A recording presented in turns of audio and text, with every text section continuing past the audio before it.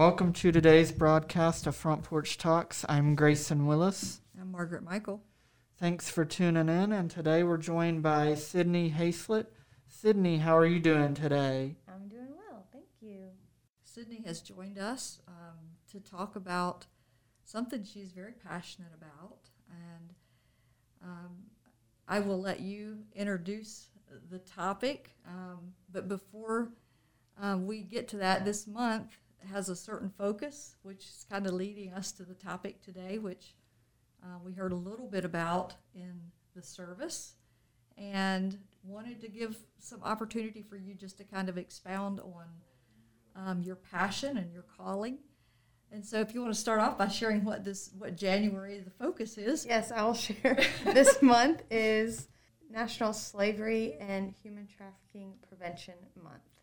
That's right. And so we've had this focus all month of bringing awareness to human trafficking specifically. And today you're joining us because you've pretty much had a calling on your life from a young age. And maybe that would be a good way to start out. I do know that because of your mother. Right. Yes, we should mention that. Yeah, we should just go ahead and put that on the table. So share with us a little bit this calling, as a middle schooler that you felt. Yeah. So I was in 8th grade, and I was on a trip to the Nazarene Youth Conference. Mm-hmm. And it was there that I first heard about this topic. This was back in, oh my goodness, I want to say it was probably 2007, 2008. Mm-hmm. And so, nowadays it's something that people talk more about, but at that point it was something that I had never heard about. And I just remember a woman came and she sang a song about it. And that has stuck in my mind for so long. It was not a big part of the session or anything. It was just one woman came and sang this song. And I've wished I could find it for years. It's called Skin, I believe, and she just sang about girls being trapped, and it was just the first time I'd ever even heard of that concept, and I just knew at that point that it was something that I was feeling called to do something about. Mm-hmm. But as an 8th grader, I had no idea what that meant or what that would look like, and so that kind of stayed in the back of my mind, and I never gave it a whole lot of serious thought until, I was a senior in high school, and went to another conference called the Passion Conference, and they, at that point, had all these different organizations that you could donate to and learn about, and they had kind of stations set up where each organization was set up, and I kind of landed in this one with Word Made Flesh, and they had all these stories, and they had a place where you could write letters to girls who were survivors, and I remember just spending so much time there and just soaking it all up and remembering that song that I had heard in 8th grade and just being reminded of this sort of calling that I felt like, God was drawing me to this specific population. And so that was right before I headed off to college, and, of course kept that with me and thought this might be something that I want to be involved with, but I have no idea what that looks like or what the work even is, and so in college, I remember trying to get connected to some places that were doing that, and it wasn't until I was a sophomore that I realized, oh my goodness, I could actually do this as a job. It wasn't really something people were doing at that point, and so that was kind of the first time I realized that this could actually be something that I do with my life. And so I was majoring in business and psychology, a double major, and coincidentally that fit really well with kind of that vision. And so in college, I started an internship at a place called Amira. They're a safe home on the North Shore of Boston, and worked there for a summer, and it was the most challenging thing I've ever done. Having no idea what that work looked like and just walking into it as a college student. It was just eye-opening, and it made me question, do I want to do this for the rest of my life? But it also really solidified for me that, this work is really worthy, and God can do really big things in it. And so I knew that was something he wanted me to pursue and be a part of moving forward. After that, I finished college and knew that I needed to be back in Virginia for a time. There really weren't many people doing that work at that point.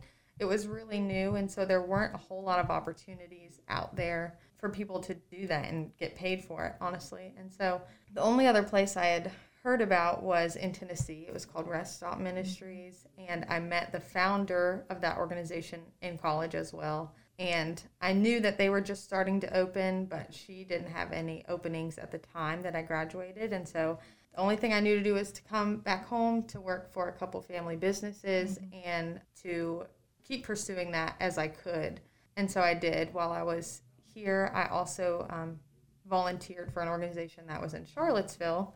They didn't have job openings, but they definitely had opportunities for volunteers. And so I went there and did outings with the residents. I did a couple overnights and just wanted to really stay connected to the work, even though I couldn't, do it here in Harrisonburg. I wanted to find somewhere close by. And so I did that until they actually closed after a while. And around that same time, I heard from Rondi. She reached out to me because she saw that I had posted a picture on Instagram of my chickens had laid their first egg. And so she saw that and said, "We need a farm girl here in Tennessee. I want you to come." They had an opening for an assistant residential manager. And so, all because of my chickens, she asked me if I would just come and see the place and interview. And so I did that. That was September of 2016. And in November, I moved there, and I lived on the property full time, and it was also a really challenging thing to do, to live in the house with the women for a short time, and then later lived in an apartment on property. But I worked there for about 3 years, got a lot of experience, and I knew going into it that I wanted to get the experience so that I could come back here and do the work here, because I knew it's just so needed here, but I didn't have the experience at that point to be able to do it on my own. And so, I moved back here in March of 2020, such a strange time to move and make a big life change, but we didn't know that when we planned it. So, we're here now, and so we're working on starting a nonprofit. We have created a non-stock corporation and have filed for nonprofit status and are kind of in the midst of that now, just waiting to hear back on that. So we're opening Stonehaven is the name of it. And our vision is really just to create a safe place for survivors of sexual exploitation in the Shenandoah Valley. We want to create a place, whether it's short-term or long-term, just that will really fit the needs of the women that are here in the community, and create a program that is helpful in walking alongside them so that they can find the healing that they need and do that work. And so, that's the vision and where we're at right now. Well, Sydney, you mentioned, that you got kind of the passion or learned about it originally in middle school, and then at NYC, and then your senior year of high school, go into passion and hearing more about it, and then in college, your sophomore year, getting involved with a program up in Boston. And you mentioned up in Boston that some things were kind of eye-opening to you and challenging. So just in the different places, whether it be Boston, volunteering in Charlottesville, and working in Tennessee, what are some of the things that you have learned, or some of the things that, have continued to spark this calling on your life? So one of the big misunderstandings about survivors of sexual exploitation or human trafficking is that they are these frail people that have been kidnapped and need us to save them. That was this kind of rhetoric that I had heard. Or, you see pictures of girls with, like, ties around their hands or chains around their feet or whatever. And as much as that can happen and does happen, the reality is really that these women have more psychological ties. And these women are strong and they are fierce, and they have done some really hard things in, their life. And so when I went to that safe home in Boston, I was really shocked initially at the women that I encountered, because their personalities were so strong, and it was just not something that I anticipated going in because, like I said, the media portrays one image of what these women look like. And really, they really struggle with a lot of different things that I didn't know before I started it. So pretty much, I can't say every woman, but the majority of these women struggle with PTSD. They struggle with addiction, and they struggle with mental disorders. So it really is a lot that they're dealing with, and it makes for somewhat a challenging road to recovery for them, and it can make them, somewhat hard to work with. I mean, I love every single woman that I have encountered, but they're just not what I was expecting or anticipating. They're really, really strong, and you have to be to go through life like that. And so I think that was one of the most eye-opening things for me, was just seeing what that kind of life has done to them, and how they react. It's not me going in to like save somebody. It's me giving them the tools to do the work themselves, because they are so capable of doing it. And so I think that's something I learn over and over, is how strong and resilient these women are. Perseverant. Yeah. They've been through so much, and they really have a perseverant attitude. I don't know if there's anything that comes to your mind as you think back over the years of just every woman's story is her own to tell. We know that. But is there something that could maybe give us a peek into even your life, maybe a challenge that maybe something, like so often when we go into these places, it's kind of like mission work. Like, hey, I'm going, and we think we're going to bless somebody else. Mm-hmm. And we find out that when we go that we receive a greater blessing, and the people there bless us. Mm. Is there something that you can share that, yes, it's hard and challenging work, but what's something maybe that you've brought away from it that has impacted your life, or you've learned from them? Mm-hmm. Yeah, as much as it's challenging, it's also, so rewarding, and it's a privilege to be able to work with these women. And again, see their resilience and their strength and the wisdom that they have just from the life that they've lived. So yeah, so many conversations and times, and just really, as a residential manager in Tennessee, I was living in the house for a while. And then once I was in my own apartment, I still would do overnights in the house. And so it made for a lot of really good conversations, late at night when they've gotten home from a meeting, or you're really doing life with them. And so just the lessons that they even have taught me on being more patient, on giving more grace, on not judging a book by its cover. I've said these women are tough and strong and fierce, and a lot of them are. Maybe, I was probably intimidated at first when I went in. I remember one of them told me the very first night I was there that I looked scared. I probably was. I had just driven, 7 hours and went straight into like meeting them and having dinner with all of them and moving into their house. And I probably was a little scared, but, with probably good reason, because they gave me a run for my money sometimes. But ultimately, just being able to, it's such a weird place, when you live in the house with them, but also are kind of in some authority in the house. It's hard to figure out how to create a good relationship without, crossing boundaries. And so they taught me a lot about that, about just how to be in relationship, but, not going too far with that, and how to love them with boundaries around it, because it can really hurt either one of us if we go too far. And so definitely a lot of lessons learned in that season of life. Yeah, I've watched you. I have a seat to kind of watch, and I've watched your growth. And boundaries is something that you've gotten really good at. You have to, especially when you are living in the place that you're working. Yeah, I'm sure. So you've returned to the Valley in the middle of the pandemic. Yeah.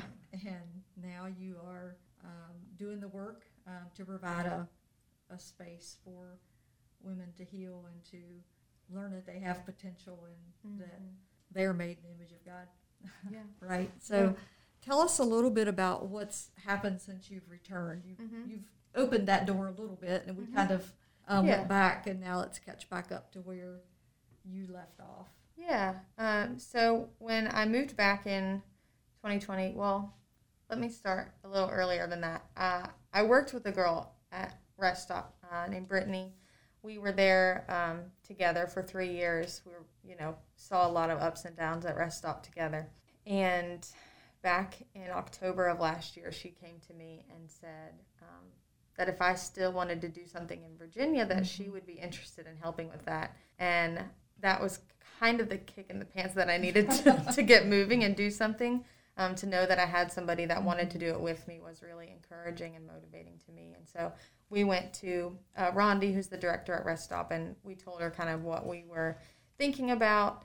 And she was so supportive and so encouraging. And so back in March, I made the move back. And Brittany's still in Tennessee, but we're working together to kind of start this program. And we had a lot of plans to have a launch in the spring or the summer and to do all these things. And then obviously COVID hit and all those things were kind of swept away. And so now we have been having some regular prayer meetings. We've been praying with people and doing that in person once. And then I think the rest has kind of been virtual. But just communicating with our prayer team on where we're at. And we've been having board meetings occasionally and just working on developing the initial steps of the program. So, like I said, we've gotten a corporation and we're working on our 501c3 status and now have officially launched and are really just in communication with other agencies, local places that are doing the work and figuring out what does it look like exactly in Harrisonburg and how can we be a good fit and fill a service gap. Brittany and I at Rest Stop, we did long-term residential care, but we don't want to just jump right into that if that's not what the need is here. And so we're trying to collaborate with some other organizations and figure out where we can fit a piece in the puzzle rather than, stepping on someone else's toes or doing work somebody else is already doing. Yeah, I love that collaboration and making sure that you're not just going ahead with what you've grown to know and do, but figure out, what are the needs in this community and who are the people that are doing the work. I think that is beautiful and very wise. Sydney, as you were talking, kind of two things I was thinking about. You mentioned here in the Valley, and that might catch some people off guard, thinking, really, in our small little valley? But if somebody were to come in contact with somebody that they think might be in danger of, might be being trafficked, and they're just not sure, what are things that they can do, or who could they contact?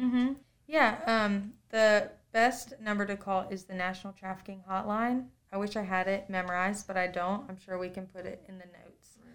There's a number you can call or text even, and they have been working diligently to collaborate with local law enforcement, and they're taking tips all the time and monitoring situations. So they're number one best place you can call, and they can usually give you more direction.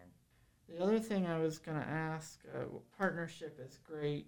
So just, whatever else you want to share as far as, if people are interested in praying or supporting the ministry that you guys are trying to start here in the Valley. Like information, like if they wanted to support it or contact. Yeah, so you can go to our website, stonehavenva.org, and we're on Instagram and Facebook, Stonehaven VA. Those are probably the easiest ways to find us. Yeah, that's great. Is there anything that you would like to share with those listening today that maybe we haven't asked you, or anything that you would like to share about Stonehaven or trafficking in general? Yeah, Grayson had mentioned people might be surprised to hear that it was happening here, but the truth is that it is. A lot of people think either, it's happening in countries overseas far away from here. It's not an issue that we need to think about, but it is happening here. It's happening in Harrisonburg and the Shenandoah Valley, and we just need to be better equipped to see it. And so, I would say if you're interested, get educated on it. Check out our website, or PolarisProject.org has great resources and information. And I think that's probably the number one thing you can do is just to be aware that it's happening. And obviously prayer is a huge thing you can do. Pray for Stonehaven, pray for other organizations that are doing the work, and pray for the women and men that are being trafficked, because it's happening whether we want to admit it or not, fortunately. What are some specific ways that people could be in prayer, whether they are praying for Stonehaven or just in general for people that, or even, knowing what to do and how to help people they might come in contact with? Yeah. As far as praying for Stonehaven and other organizations that are doing the work, just pray for, I think, wisdom and for discernment from the Lord to know exactly what they need to be doing, what we need to be doing.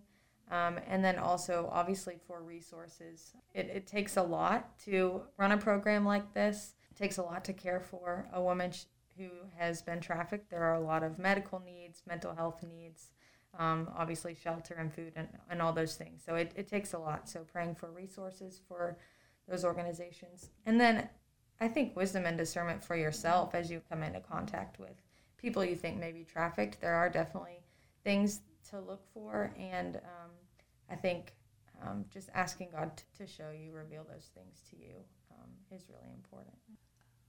So, yeah, it is exciting just to think about. There are women that don't know it today, but that there's help on the way, that there's hope. And as you went to Tennessee, you knew that you were going to engage women and all kinds of personalities. I've had the privilege of meeting a few of them over the years and fallen in love with them too. And everybody's story it's kind of hard to even ask, because everybody's story, as I said before, it's their story, and we're here to protect the women. But is there anything, a story that you could share, just kind of as people are listening, to just a little bit of a window to some of the things that you've experienced that could give us a little bit more of an idea, maybe the day-to-day? Yeah. One girl comes to mind. I'll call her Amanda. She's so sweet. She first came to the program, and she had gotten all of her teeth knocked out by her trafficker. And, that leaves a person feeling maybe a little insecure, maybe a little, they're not going to show their smile very often. But even through that, she had a personality. She was wild. And I remember it was one of her, maybe her first or second week there, she had gotten a splinter in her finger because who even knows what she's doing, from the porch or something. She had gotten a splinter, and she just declared that she was going to die, and she really needed someone to get this splinter out of her finger. She was just throwing a fit. And so I took her over near a window so I could see her finger, and I got some tweezers, and I was helping her get it out. And once it came out, she just rejoiced. She said, I saved her life. She told me that, she was there for almost 2 years, and to that day, she told me I saved her life. She remembered that time that I got that splinter out of her finger, because, it's not something that probably a lot of them had experienced. If you think about the women that are going through this, their life experience is so different from mine. I had gotten a splinter, and you had taken it out of my finger how many times in my life? But that wasn't something that she had ever really experienced.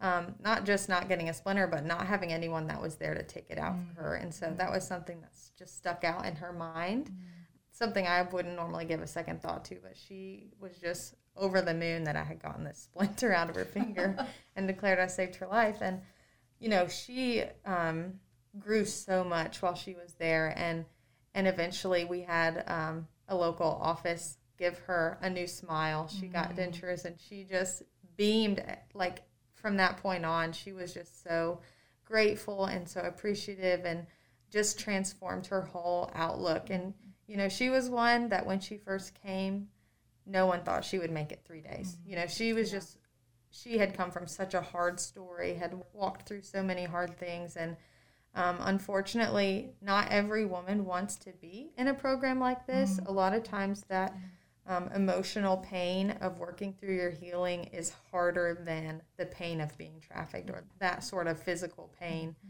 And so, unfortunately, a lot of times women choose to walk away from the program because they just can't do it emotionally. And so maybe sometimes we get a little too jaded or a little too cynical, and we thought, well, Amanda, I don't expect her to be around too long, but she stayed for almost 2 years and did so much hard work and was totally a different person when she left that program. And it was just so beautiful to see and reminded us that God can do anything he wants to do. And again, we should not judge a book by its cover, because she really proved all of us wrong and came so far. Yeah. I remember being there and working with the women in the garden, and to see them getting their hands in dirt. And it was a real experience for some of them. Yeah, again, not something that any of them probably would have done in their lifetime. Right. Yeah. And that was just so eye-opening to me, that these women had never, growing up in the valley on a farm, that they hadn't really experienced dirt. Like, that was a new experience for them. And it's just really amazing just to be able to be there and, go through those experiences, to show them something in life, many things in life, like the care of taking a splinter out or working in the dirt together. And I think those are the things that we take for granted. We just take for granted that everyone would have experienced that. And like I said, their life experience is so different. I remember every year we would do what we called family vacation, and we would take them on a little 2-day trip to an amusement park.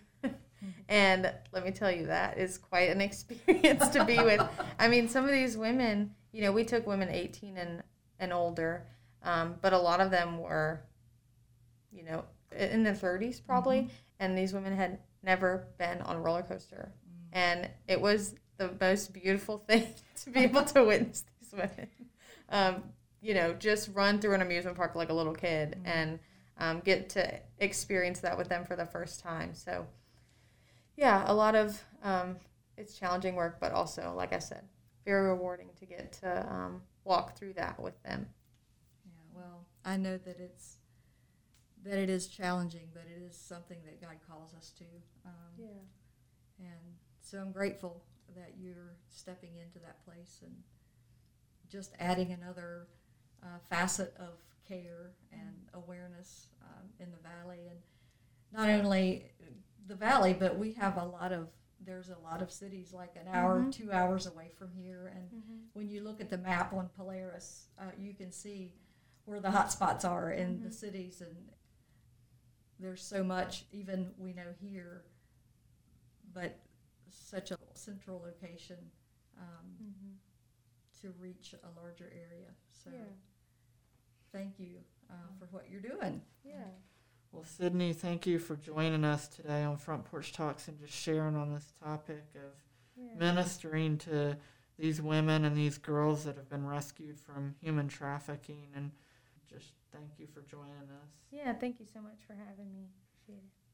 Thank you for listening to today's broadcast. We pray that as you've heard Sydney Hayslett share about ministering to girls that have been rescued from human trafficking, that it has been a half hour of hope for your life. May God bless.